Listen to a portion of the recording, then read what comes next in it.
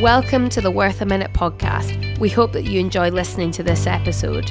Best ever Mnemonic.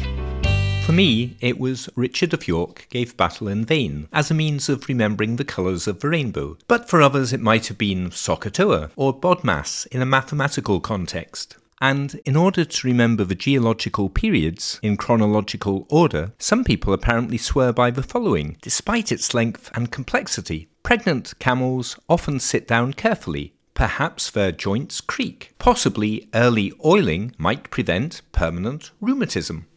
For my best ever mnemonic, I was briefly attracted by the appeal of the potentially life-saving rhyme, red touching black, safe for Jack, red touching yellow, kill a fellow, which allegedly helps one distinguish between the harmless king snake and the venomous coral snake. Unfortunately, commentators are not convinced that this is fail-safe advice and recommend instead heeding a more pragmatic warning. Devoid of any mnemonic, it's a snake, leave it alone. Some will argue that my best ever mnemonic is flawed if its concept is to assist spelling, but for me, its value lies in reminding us why an aide-memoire can be helpful. Mnemonics now erase man's oldest nemesis, insufficient cerebral storage.